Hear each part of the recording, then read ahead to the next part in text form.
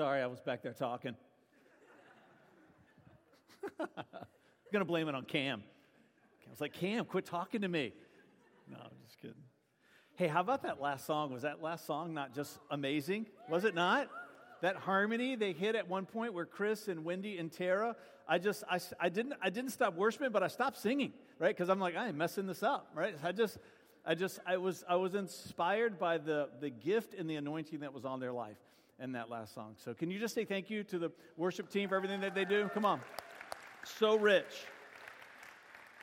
So rich. Well, I'm going to have you turn me down just a little bit because I'm going to probably get a little bit louder. Hey, so a couple of quick things. I just can't emphasize enough, if you've been visiting with us as of recent, do Discovering City Life for the next 3 weeks, right? We're making it easy for you. There's child care. On the third night, we do a dinner together that's free, big pizza and salad, and I come in at the end and do some question and answer, but we do it during the sermon time. And I know sometimes you might say, well, I don't want to step out of the service. That's what the podcast is there for. And if you're really thinking about this becoming your church home, I'm telling you, those 3 weeks are an investment that you don't want to miss out on. And there's going to be lots more messages for you throughout your journey with us here at City Life. So if you're new to us, or if you've been with us for a little while and God's really speaking to your heart about taking the next step of saying, no, I really am supposed to commit here and to make this my church home, then so you don't let feeling conspicuous, right? There's always somebody in there that's been at the church for a couple of years and that they've just never done one of those classes before, and so I want to encourage you to do that. It's going to be good. So, hey, we are, I would say, somewhat putting our series on hold. We launched a new series last week called Good News. I say somewhat because we're going to come back and really emphasize what this series is all about at the end of the service. But until we get there, this is what we call a welcome weekend. We do one of these at the beginning of Discovering City Life. It's the launch of Discovering City Life. It's our way of talking to you about who the church is. And so if you're new, this is for you. If you're not new, this is for you. Because you can't hear too much about the vision of the church. You can't be reminded too much about the culture of the church and what our message is, what our mission is. And so this is for everyone tonight. And so I always like to start when we teach on this particular text out of Matthew that we do welcome weekends different every time, but I always like to start out with a little bit of a participation moment. We like participation here at City Life. And so what is something that's at your house that is unique? So that if we were at your house instead of my house, how would we know we're there? What's something about your house that's unique, right? Maybe something, the way you decorate, or just something that's unique about your house. Hannah. Yeah, coffee. 100 different kinds of coffee. David is a French press evangelist, and he's converted me as of recent. So, all right, somebody else. Somebody over here. Sally? Your dogs. Yes, how many? Two dogs, yeah, because you're not going to find those at my house, so that's a good comparison of what's different, right? Oh, that's good. Micah? A big koi pond, yes. Do you know how many? I've been there before. It's a lot. Do you know how many you have? 50. 50. And they have a French press. That's great. Did you put your hand up? Did somebody put their hand up over here? No? All right. I saw some hands flying. Warren? I got a hooker in my living room. A hooker in his living room. I know. And if you want to know what that means, you can see Warren at the end of the service. All right. That's good. I love it. Warren's awesome. Somebody else. Yes, ma'am. A Batman bathroom. It's a Batman-themed bathroom? Nice. A Batman-themed bathroom. Anybody else have one of those? I know. Now we all want to come to your house and use the bathroom so that we can see. Somebody else as I'm walking through. Anybody else? Over here? All hands in the middle. Sharon? A painting of all the streets. How many streets have you lived on since you've been married? No, 8. 15, 30. Marvin's great. Ben? We have an unlocked front door because it doesn't lock. An unlock. I'm not going to repeat that one in the microphone. And your address is right? No. Can't lock their front door. That's good. That's so great.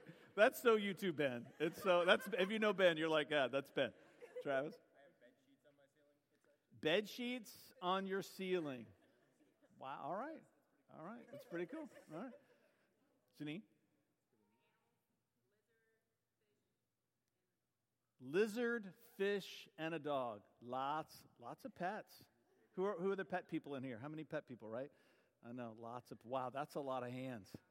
That's a lot of hands. I hear you. All right. So let me share this. Let me share this statement with you. Did I miss something? All right, okay. Don't leave me out just because I'm talking up here. All right. Let me share this statement with you. Actually, let me get my clock set up. That's important. Because nobody of my age can read the clock that's in the back there. That's for the younger eyes. I need one that's really big right here. There we go. All right.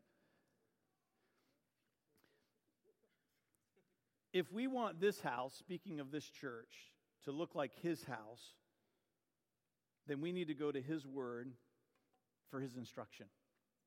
Right? Because when you're at a church, it should feel like it belongs to God. When we're at your house, it feels like it belongs to you because you've done things there to make it your own. You've put things there that are an expression of who you are, of your tastes. There are things in your home that are a reflection of your values, right? We like to call the church a house for many reasons, but one of them is this, because it's God's house. And because it's his house, it should be an expression of his values. It should be an expression of his preferences. And his Bible is given to us to look into and ask the question, God, if this is going to be your house, what do you want us to add to it so that when people are here, that they know it's yours? So I'm going to start with this verse. We're going to work out of this verse tonight. It's Matthew 13:52.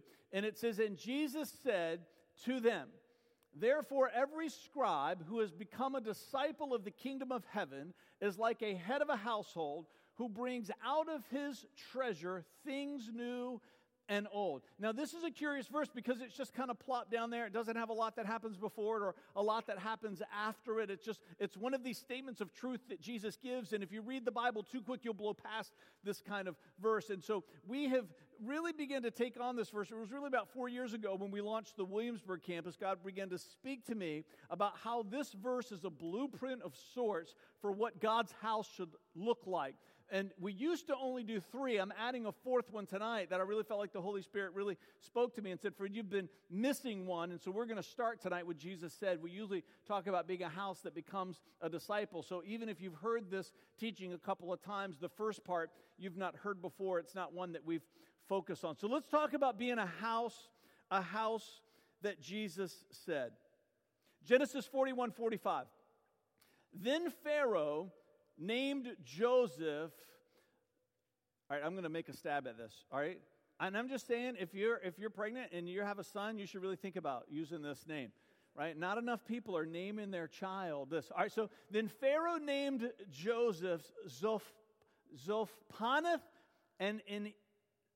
All right, now I'm messing it up. All right, no, it's Zophanath-Paneah. There it is. I've been practicing it this week. It's Zophanath-Paneah, and he gave Asnath, the daughter of Potiphera, the priest of On, his wife. And Joseph went forth over the land of Egypt. That name's a mouthful, isn't it?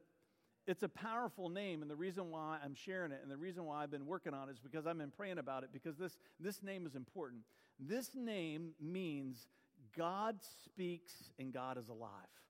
That's a powerful name, isn't it? Zophanath-Paneah.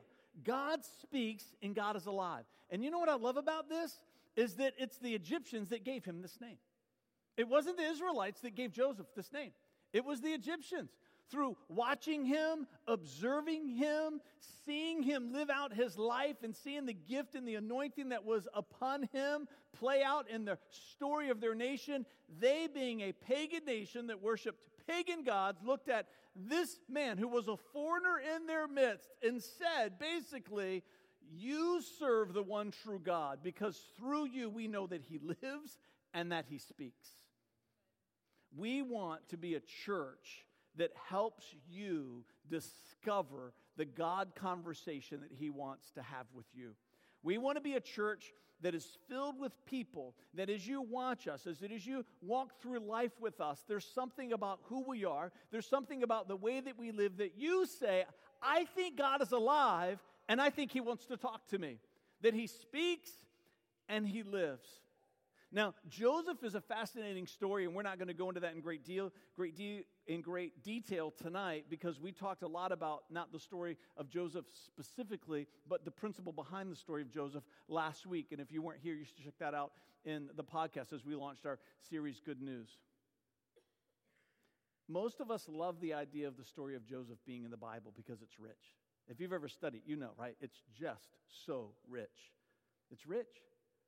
But none of us want to be the person that God picks to be the Joseph to give that story to the world. Who wants that, right? We love the fact that the story's there, and we love the fact that He picked Joseph to give it to the world, and He didn't pick us. Because sometimes it takes incredible crisis. Sometimes it takes life-altering crisis to bring us to a place where we're desperate for the truth that God is alive and that we are ready to hear His voice. So many times in Jesus' teaching, He used this phrase, he that hath an ear, let him hear. Or those of you with ears, that you would hear. And He's not talking about your physical ear, He's talking about your spiritual ear. He's talking about the part of you that is eternal, that has the capacity to talk with the Creator of the universe. I've never heard God's voice. I like to say I feel His voice. But God, when you were born with the ability to talk with God. And sometimes, whether it be because you're running from God, or maybe it's just because you grew up in a home where they didn't give you a vision for this truth that God is alive, that He wants to speak to you, God is going to do things to bring you to a revelation that He lives. And sometimes He's going to do hard things in your life. We like to call it your desperation revelation.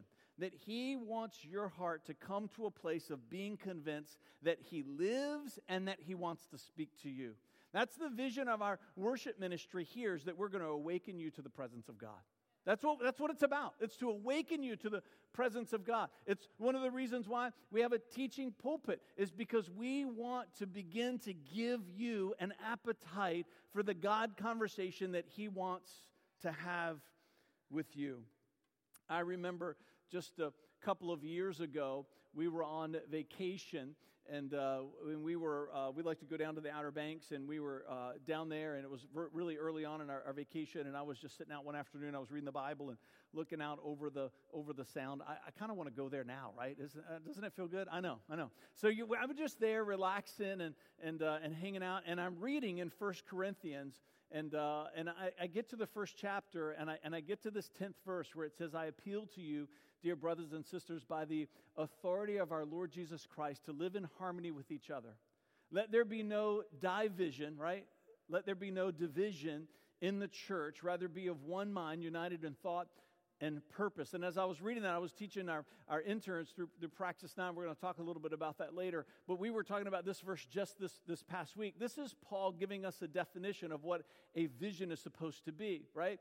A vision brings people together. And when it says that they will be of one mind, it says united in thought and purpose. It means that every vision, especially if it's a vision that's going to be able to rally people together and bring unity to the church, that vision should have a message component, that's united in thought, and it should have a mission component, that's being united in purpose. And when we were on vacation in the summer of 2014, I really felt like God spoke to me and said, Fred, I think that City Life has really dialed in the message that I've given you to bring to the 757, which is heaven now and heaven forever. And we're going to be talking about that in Discovering City Life. So if that's new for you, that's another reason why you need to be in there. But really what He spoke to me in that moment was, Fred, but there's a mission that I want to give to you. You guys have this message dialed in, but now there's a mission that I want you to begin to go on. And so that began to send me on a journey of having a conversation with God. And then when we got back, it was really talking with the governance team about what God was speaking to us. And it was through those conversations that our 2020 vision was born. And if you were with us all last year, you know the launching of the Suffolk campus was the culmination of that moment. And we know that Praxis 9, which I just referenced, our 9-month internship program, which we have our first 3 interns in that program that we're proud of and excited about. And that's a product of that we knew we wanted to start a school of leadership to prepare the next generation to continue on, to lead here at City Life or wherever that God has called them to. I'm telling you that story because you know where it started? It started with the belief in me that God is alive and that He wants to speak to me. That's where it started, right? If I'm just reading the Bible because I want to anesthetize my conscience, because I want to make myself feel better about myself, because there's this list of things that I'm supposed to do, then I'm just reading, but God doesn't just want you to read. He wants you to experience. And He wants you to experience His presence. And in His presence, He wants to speak to you. He's got plans for you. He's got things that He wants to say to you. He wants to talk to you. He wants you, when you come into places like this, when you maybe go for a walk and you've got some worship music that you're listening to, or maybe you're sitting down, you're up early in the morning before everybody else gets up and you're reading your Bible, He wants you to come to that moment with an expectation that He is alive and that He wants to talk to you. And we want to be a church that gives you a vision for that. We're going to be a house of Jesus said. A house of Jesus said. All right, let's talk about being a house of disciples. House of disciples. Just because you're in church doesn't mean that you're into God. You can be in the building and you can be in the room, and that's all that there is for you. And that was my story all growing up. And for some of you, it's your story now. Listen to this verse in 2 Timothy 2:19-21. But God's truth stands firm like a foundation stone with this inscription.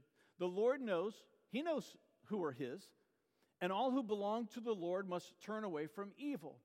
Now, this is the analogy that He gives. In a wealthy home, some utensils are made of gold and silver, and some are made of wood and clay. The expensive utensils are used for special occasions, and the cheap ones are for everyday use. If you keep yourself pure, you will be a special utensil for honorable use. The implication there is in God's house. Your life will be clean, and you will be ready for the Master to use you for every good work. It's a powerful picture, isn't it? That God's going to reach for you to do something. Isn't it interesting that both utensils are all in the same house? Right? The ones that are made of wood and the ones that are made of clay are a spiritual metaphor of a person that is lifeless. It's a person that's not yet made a vow of devotion to Christ. They've not yet surrendered their life to Christ. They're in the same house with the other utensils. Why is that there? Why did the Holy Spirit inspire Paul to write this as he's writing to 2 Timothy? He's saying, hey, Timothy, with these churches you start, just because the room is full of people doesn't mean that everyone there belongs to God. They can be in the right place, but it doesn't mean that God is in them. And so this is this idea of becoming a disciple. We want to be a church where it might begin with you coming into the room, but by being in the room, we want something to get stirred up inside of you that says, I don't just want to be in church, I want the God of that church to be in me. And that you're going to, not just this idea that, as we talked about before, a house of Jesus said, that you believe that God is alive, that He wants to speak to you, but that you believe that God wants to use you.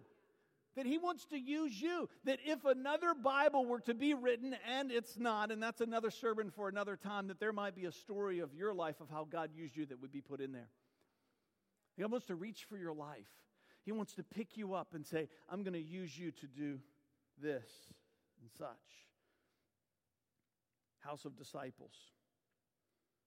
So you got a handout when you came in. If you didn't, make sure you find someone with a blue shirt. I'm giving you this because I want you to have this as a resource. We got snowed out, if you know, just a couple of weeks ago. And so this was the service that we were going to do together that weekend. We go through this content at least one time together as a church every year. And so instead of just missing it, I said, let's just put it in their hand. And so I want to point you in a couple of different directions. One is that on the back of this, we did this sermon just recently, and you can get it on our podcast. It was from January 16th, and we worked through all of these together. We also worked through these same ones together a year ago, and if you go to the church's webpage and you select Newport News as the campus, right? Select Newport News, then click All Sermons, that you can find to the right a link that says Praxis, and that'll take you back to a sermon from February 14th. And we talk about these same things again, right? I want you to have access to our teaching on what we call these virtue blockers. The rest of this, you're going to be able to work through this, right?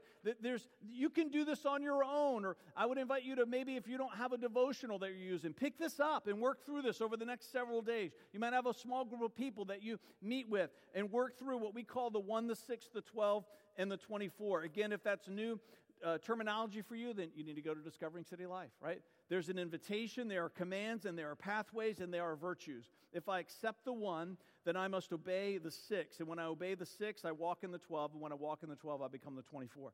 We have a strategy for discipleship here. We want you, when you make a vow of devotion to Christ, to not wake up the next day and say, what do I do next? We want to put something in your hand that says, no, this is what you do next. This is how you begin your journey of discipleship, of making your life ready to be used by God and to become more like Him every day. All right, let's go to the third one. A house of disciples.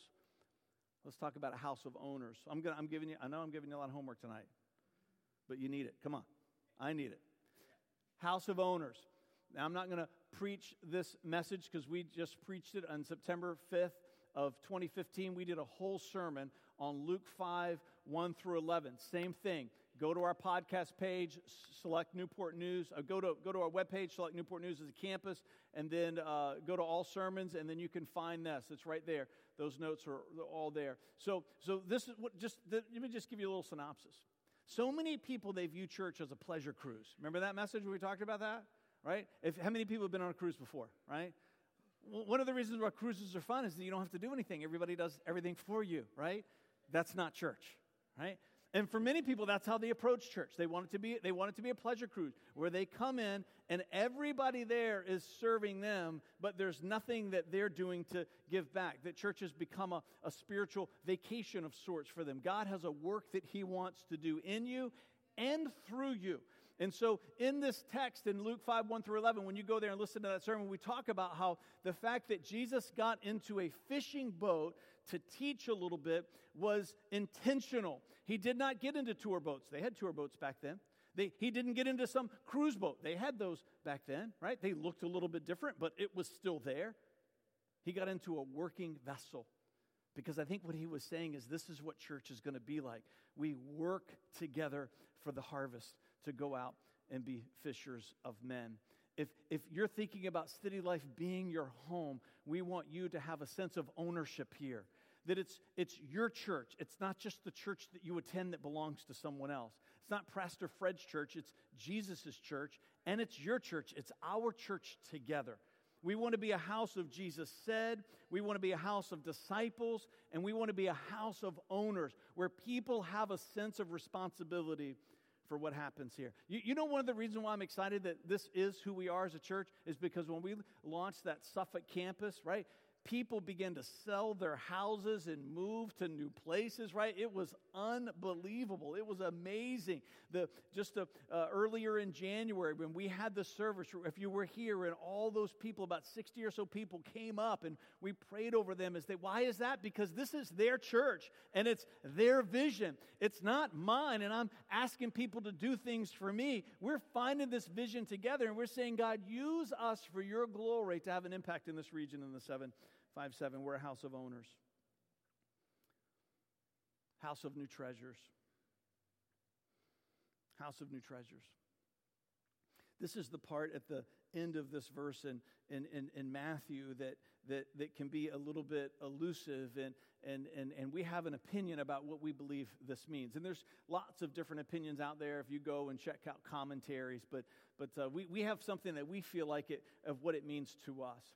And when it says that he goes into his treasure room, his vault of sorts, right? Whatever that would have looked like 2,000 years ago. And it says he brings things out that are new and old. I think that that's instruction by God to the church that's very specific. I think what he says in this verse is that not every new treasure is going to become an old treasure. Meaning that there are things that God is going to call you to value.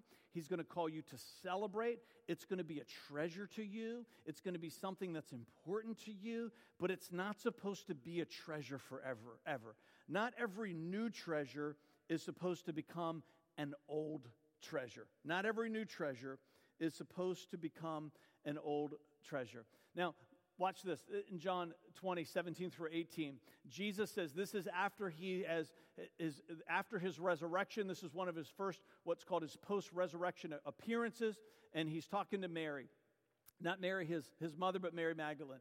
He says, "Don't cling to me," Jesus said. We're going to talk about that word cling. In the Greek, it's hapto. "Don't cling to me," Jesus said, "for I haven't yet ascended to the Father, but go find my brothers and tell them that I am ascending to my Father, and that your Father, and to your Father, and to my God, and to your God." Mary Magdalene found the disciples, told them, "I have seen the Lord," and then she gave them his message. Now, there's lots of ideas, too, about what this means, where he says, "Don't cling to me." Some Bibles translate, "Don't touch me," but that's not the right word. Again, in the Greek, it's hapto, and it means to literally cling. It means to hold on to something. I remember when I was in elementary school, I had woken up one day and decided, I am not going to school today.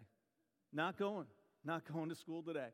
And so when we were at the bus stop, right, I didn't say anything. I just went through the normal routine that we went through. And when the bus pulled up, I grabbed hold of my mother in a way that 10 men would not have been able to separate me, right? She tried. She was embarrassed. She's trying to get right. I am clinging to her for dear life. Now, I did not go to school today, but I won't tell you the rest of the story. But when my dad got home, I wish I had gone to school that day, right? This idea of clinging to something, that's this word. There's an intensity to it. It's I will not be deterred and I will not let go. There's a strength to this word in the Greek. And so that's why it's best translated, don't cling to me. And I think what Jesus is saying to Mary here is that I've not yet ascended to the Father, but I'm going to ascend to the Father, Mary. I'm with you right now in this moment, and we've been together for these last 3 years. But things are going to change. I'm not going to be here anymore. And if you continue to study in the chapters preceding that, Jesus actually says to them, "It's good that I'm going so that the Comforter can come." He's talking about the coming of the Holy Spirit. Now, can you imagine being one of these people that were with Jesus for these 3 years of his ministry, now seeing him raised to life? Now you're convinced that he's the Messiah. How on earth could it be good that he's not going to be there? But that's what he's telling Mary. He's saying, Mary, there is a future for you, and it's going to look different than the last 3 years. You cannot hold on to what was. You've got to be ready for the new that God has for you. Now, that's important for some of you because some of you, you've fallen into this trap of this mindset is that your best spiritual days are behind you.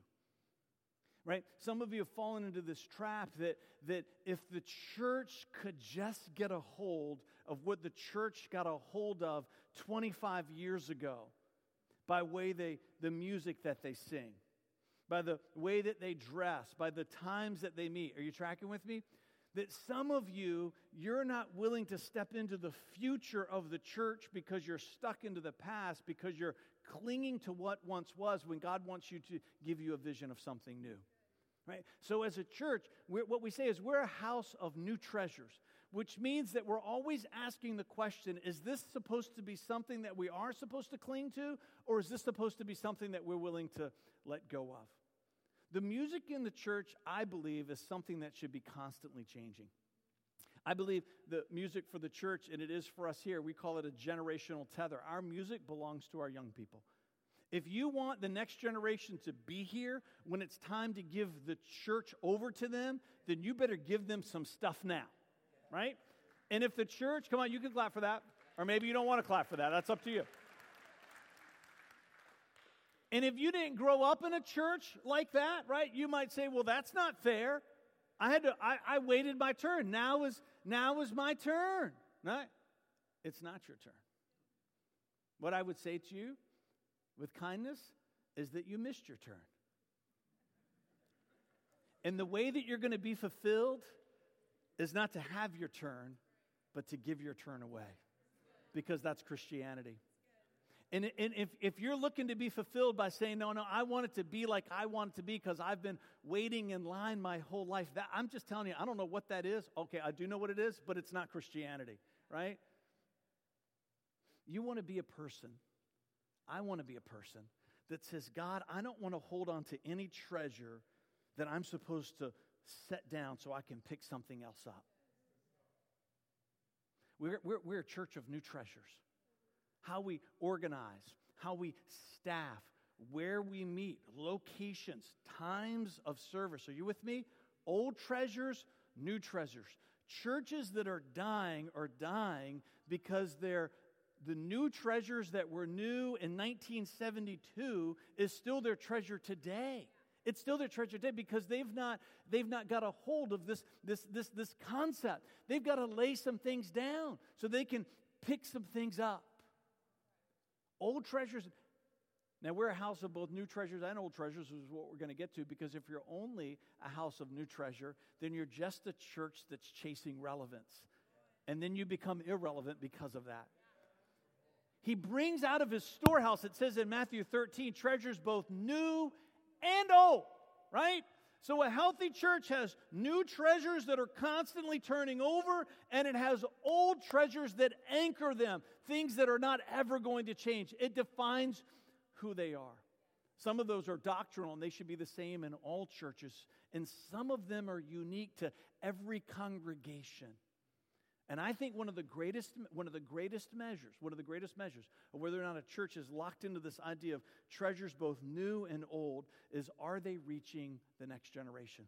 It's one of the greatest measures. Are you reaching the next generation? All right, you want to talk about some old treasures? Old treasures. We've got multiple old treasures here. You're going to learn about some of those in Discovering City Life, but I'm going to give you 3 of them tonight. And I would say these are 3 of our most precious, right? You can think of me going into the storehouse of the 10 years of City Life Church and just putting out 3 special treasures in front of you tonight. And this is the first one. It's the treasure of the goodness of God. That's never going to change for us. No matter what your circumstances might be, no matter what situation that you might be in, God is good. And that's the only thing that he can ever be in your situation, in your circumstance. And I'm telling you, when you lock a hold of that, when you get that treasure in your spiritual vault, there is nothing in this world that you will not be able to weather. There will be no storm that you cannot make it through. Psalm 27:13, I would have lost heart if I had not believed that I would see the goodness of the Lord in the land of the living. You've heard us say that verse over and over and over and over and over again, and we're going to keep saying that verse over and over. Can I tell you this? If you want your young people to trust you to teach them the old treasures, then be willing to give up the new ones. One of the reasons why we lose our right to influence the next generation is because we're holding on to treasures that we're trying to stuff down their throat. And when it comes to the ones that they really need to receive from us, they don't want to receive it because we've been too busy banging them over the head about the stuff that doesn't matter. We have got to keep getting this right. I think we get it right as a church. We've got to keep getting it right as a church. And so we're talking about this tonight as our Welcome Weekend because we want you to know who we are as a church. We have a culture of change here, and at the same time, we have a culture of not changing. You with me? And they hold each other in a healthy tension. We believe in the goodness of God. We believe in the goodness of God. All right, let me give you another one. We believe in the potential of people. I love the story in 1 Samuel 16:7. We believe in the goodness of God. We believe in the potential of people. But the Lord said to Samuel, do not look at his appearance or at his physical stature because I have refused him. Right? So if you're not familiar with the story, Samuel has been called by God. He's a prophet, and God says, we're gonna pick a new king. And I want you to go to Jesse's family, and he's got all these sons, and Samuel's working his way down the line. All the sons are lined up, and he's working his way down the line, saying, is it going to be this one? Is it going to be that one? And there's some commentary that Samuel gives. This one's tall, this one's handsome, this one looks strong. Surely he's going to be the next great king. And this is when God steps in, right? Don't look at his appearance. Don't look at his physical stature. because I've refused him. The Lord does not see as man sees. A man looks at outward appearance, but the Lord looks at the heart. And this is the story of the calling of David, who didn't even make the cut to be in the line. But yet he's the next king of Israel. This is the kind of church that we want to be. We want to be a church that does not see you for who you are based on the person that you are today. We want to see you for who God's called you to be. And that's how we're going to treat you. That's how we're going to respond to you. We're not going to be afraid of people that come in whose lives are broken. We're not going to be hesitant to get involved in people's lives that are in desperate circumstances and in situations. Why? Because we don't see you for that circumstance and that situation. We want God to give us a vision for who you're supposed to become, and we want you to get a vision for who you're supposed to become. Your situation now does not have to continue to define you. What should define you is the vision that you have to become more and more like Christ. That's why I shared that verse in Hebrews with you. For communion, by one sacrifice, He has made us perfect, those who are being made holy. He sees us as Jesus already. Not because He's naive, but because He has a vision for who you can become. And that's what we want you to experience here at this church. We don't want you to be afraid to bring people here that you might say, well, I'm not sure I should bring them, because their life's a wreck. Well, then that's why you should bring them, right? That's why you should bring them.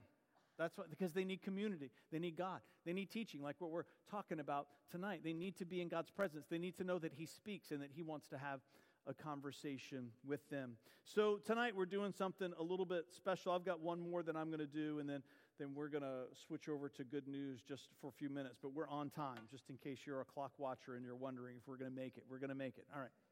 So we're doing something a little different tonight. Every year at this time, the finance team and the governance team looks into the Faith Promise Fund.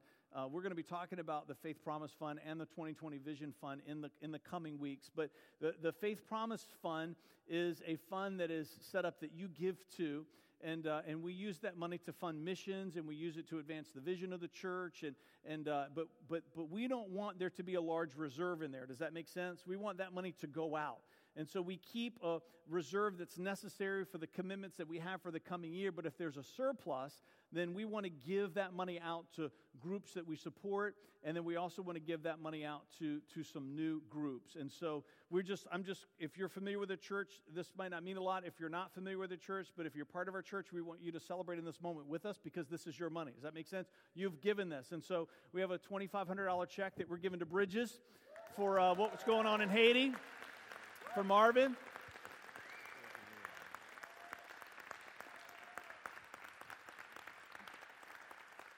Marvin and Sharon are what we would say they're full-time missionaries at home, full-time in the ministry. And so there's lots of neat things that they do, but one of them is that Marvin leads trips to Haiti and builds bridges. Malcolm's in a blue shirt. He's going with Marvin in February, right?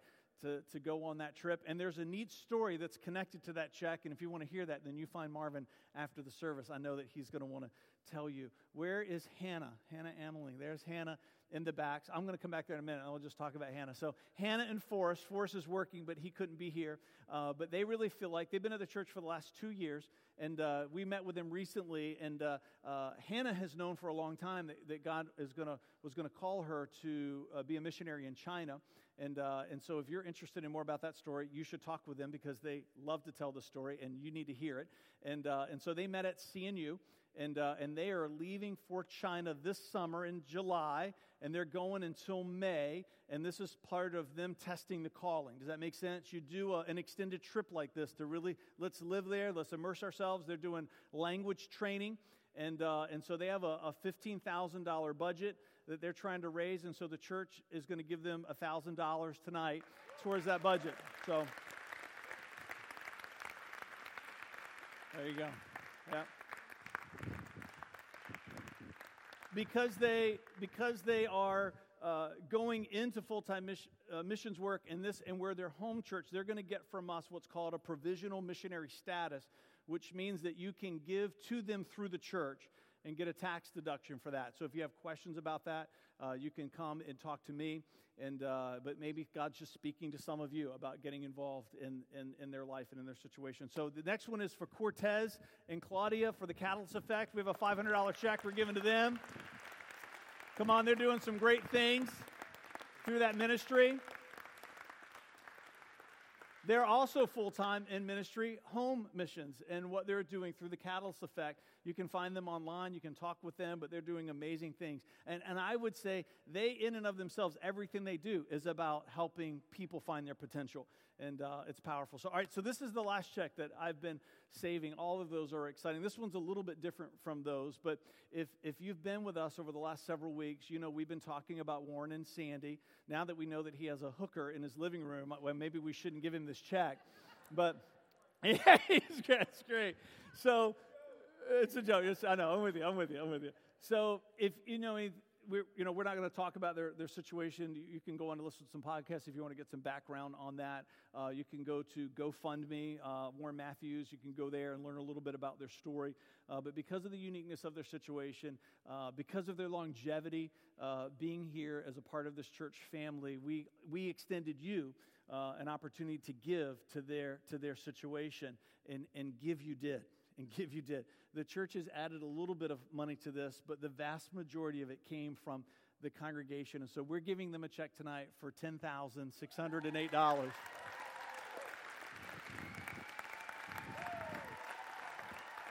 I know. Come on, we love you. Yeah. We love you. Come on, you can stand up and clap for them.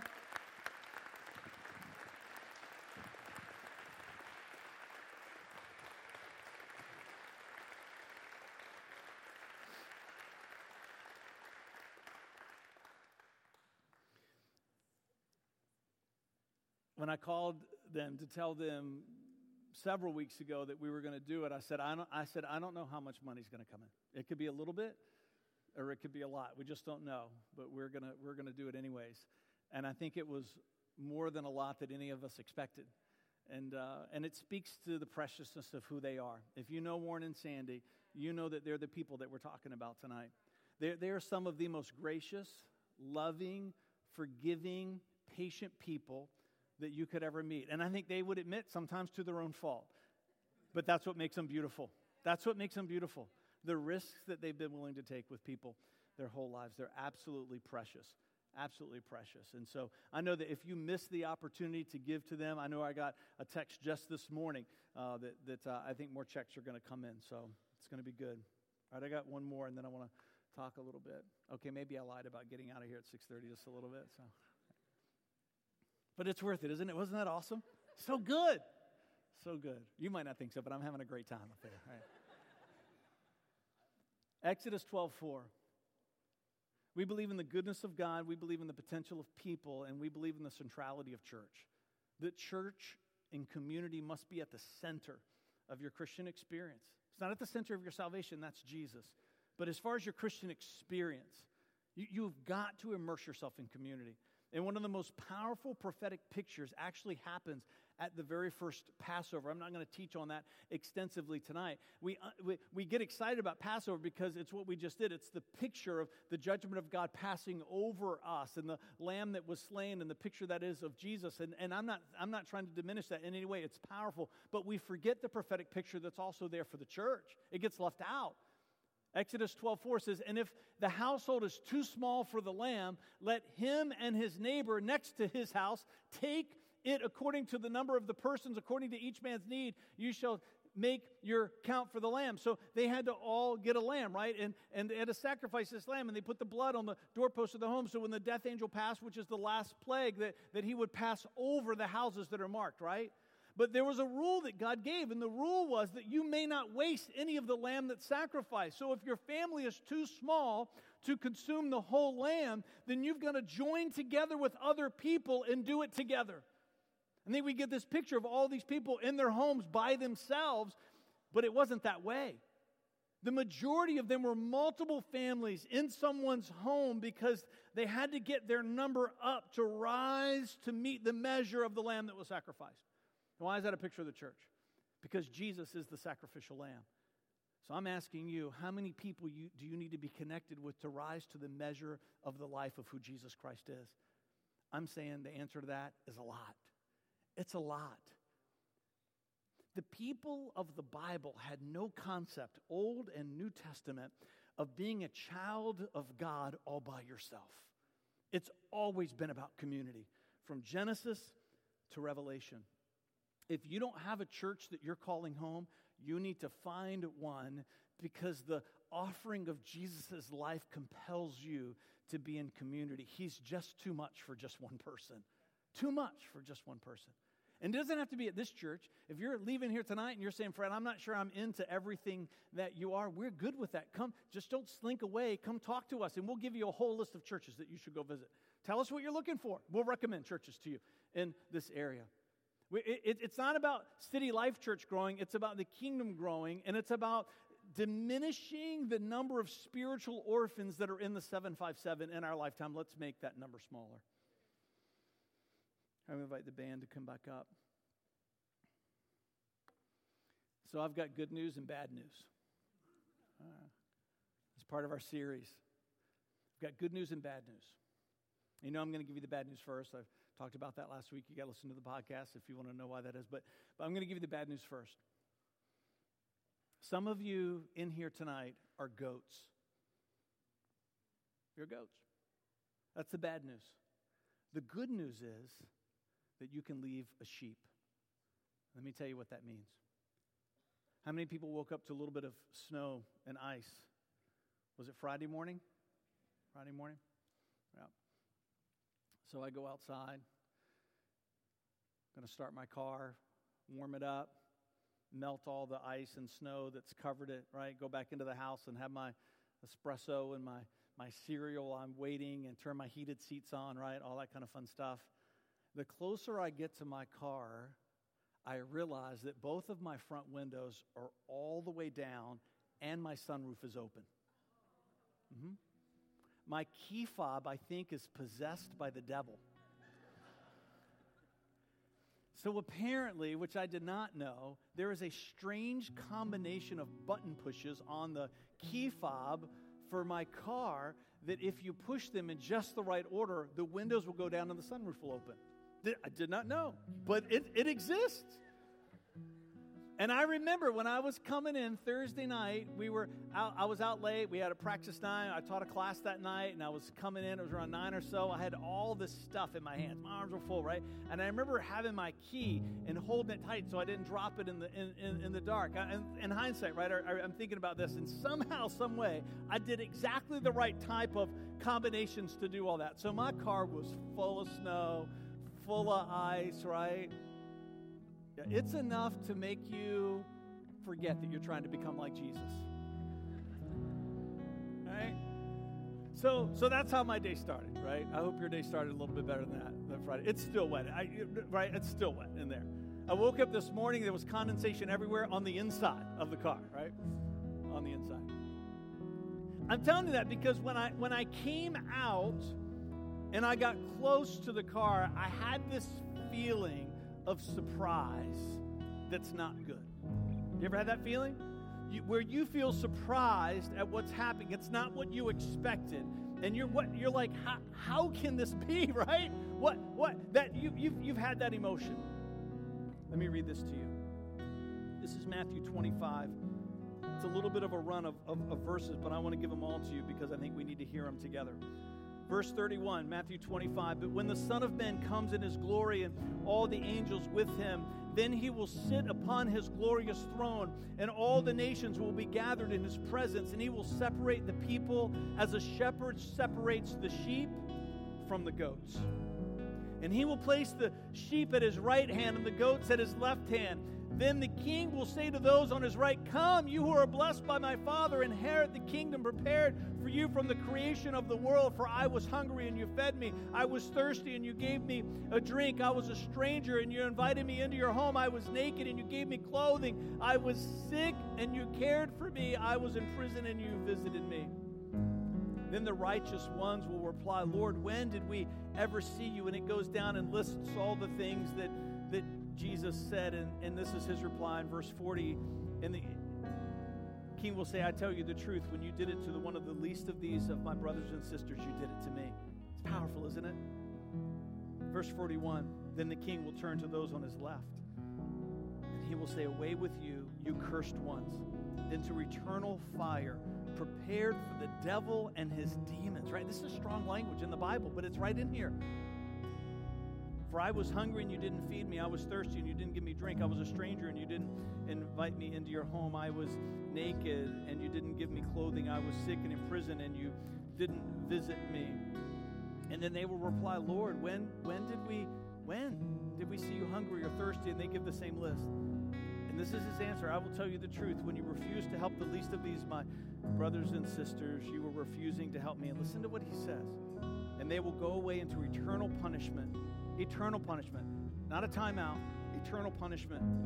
But the righteous will go into eternal life.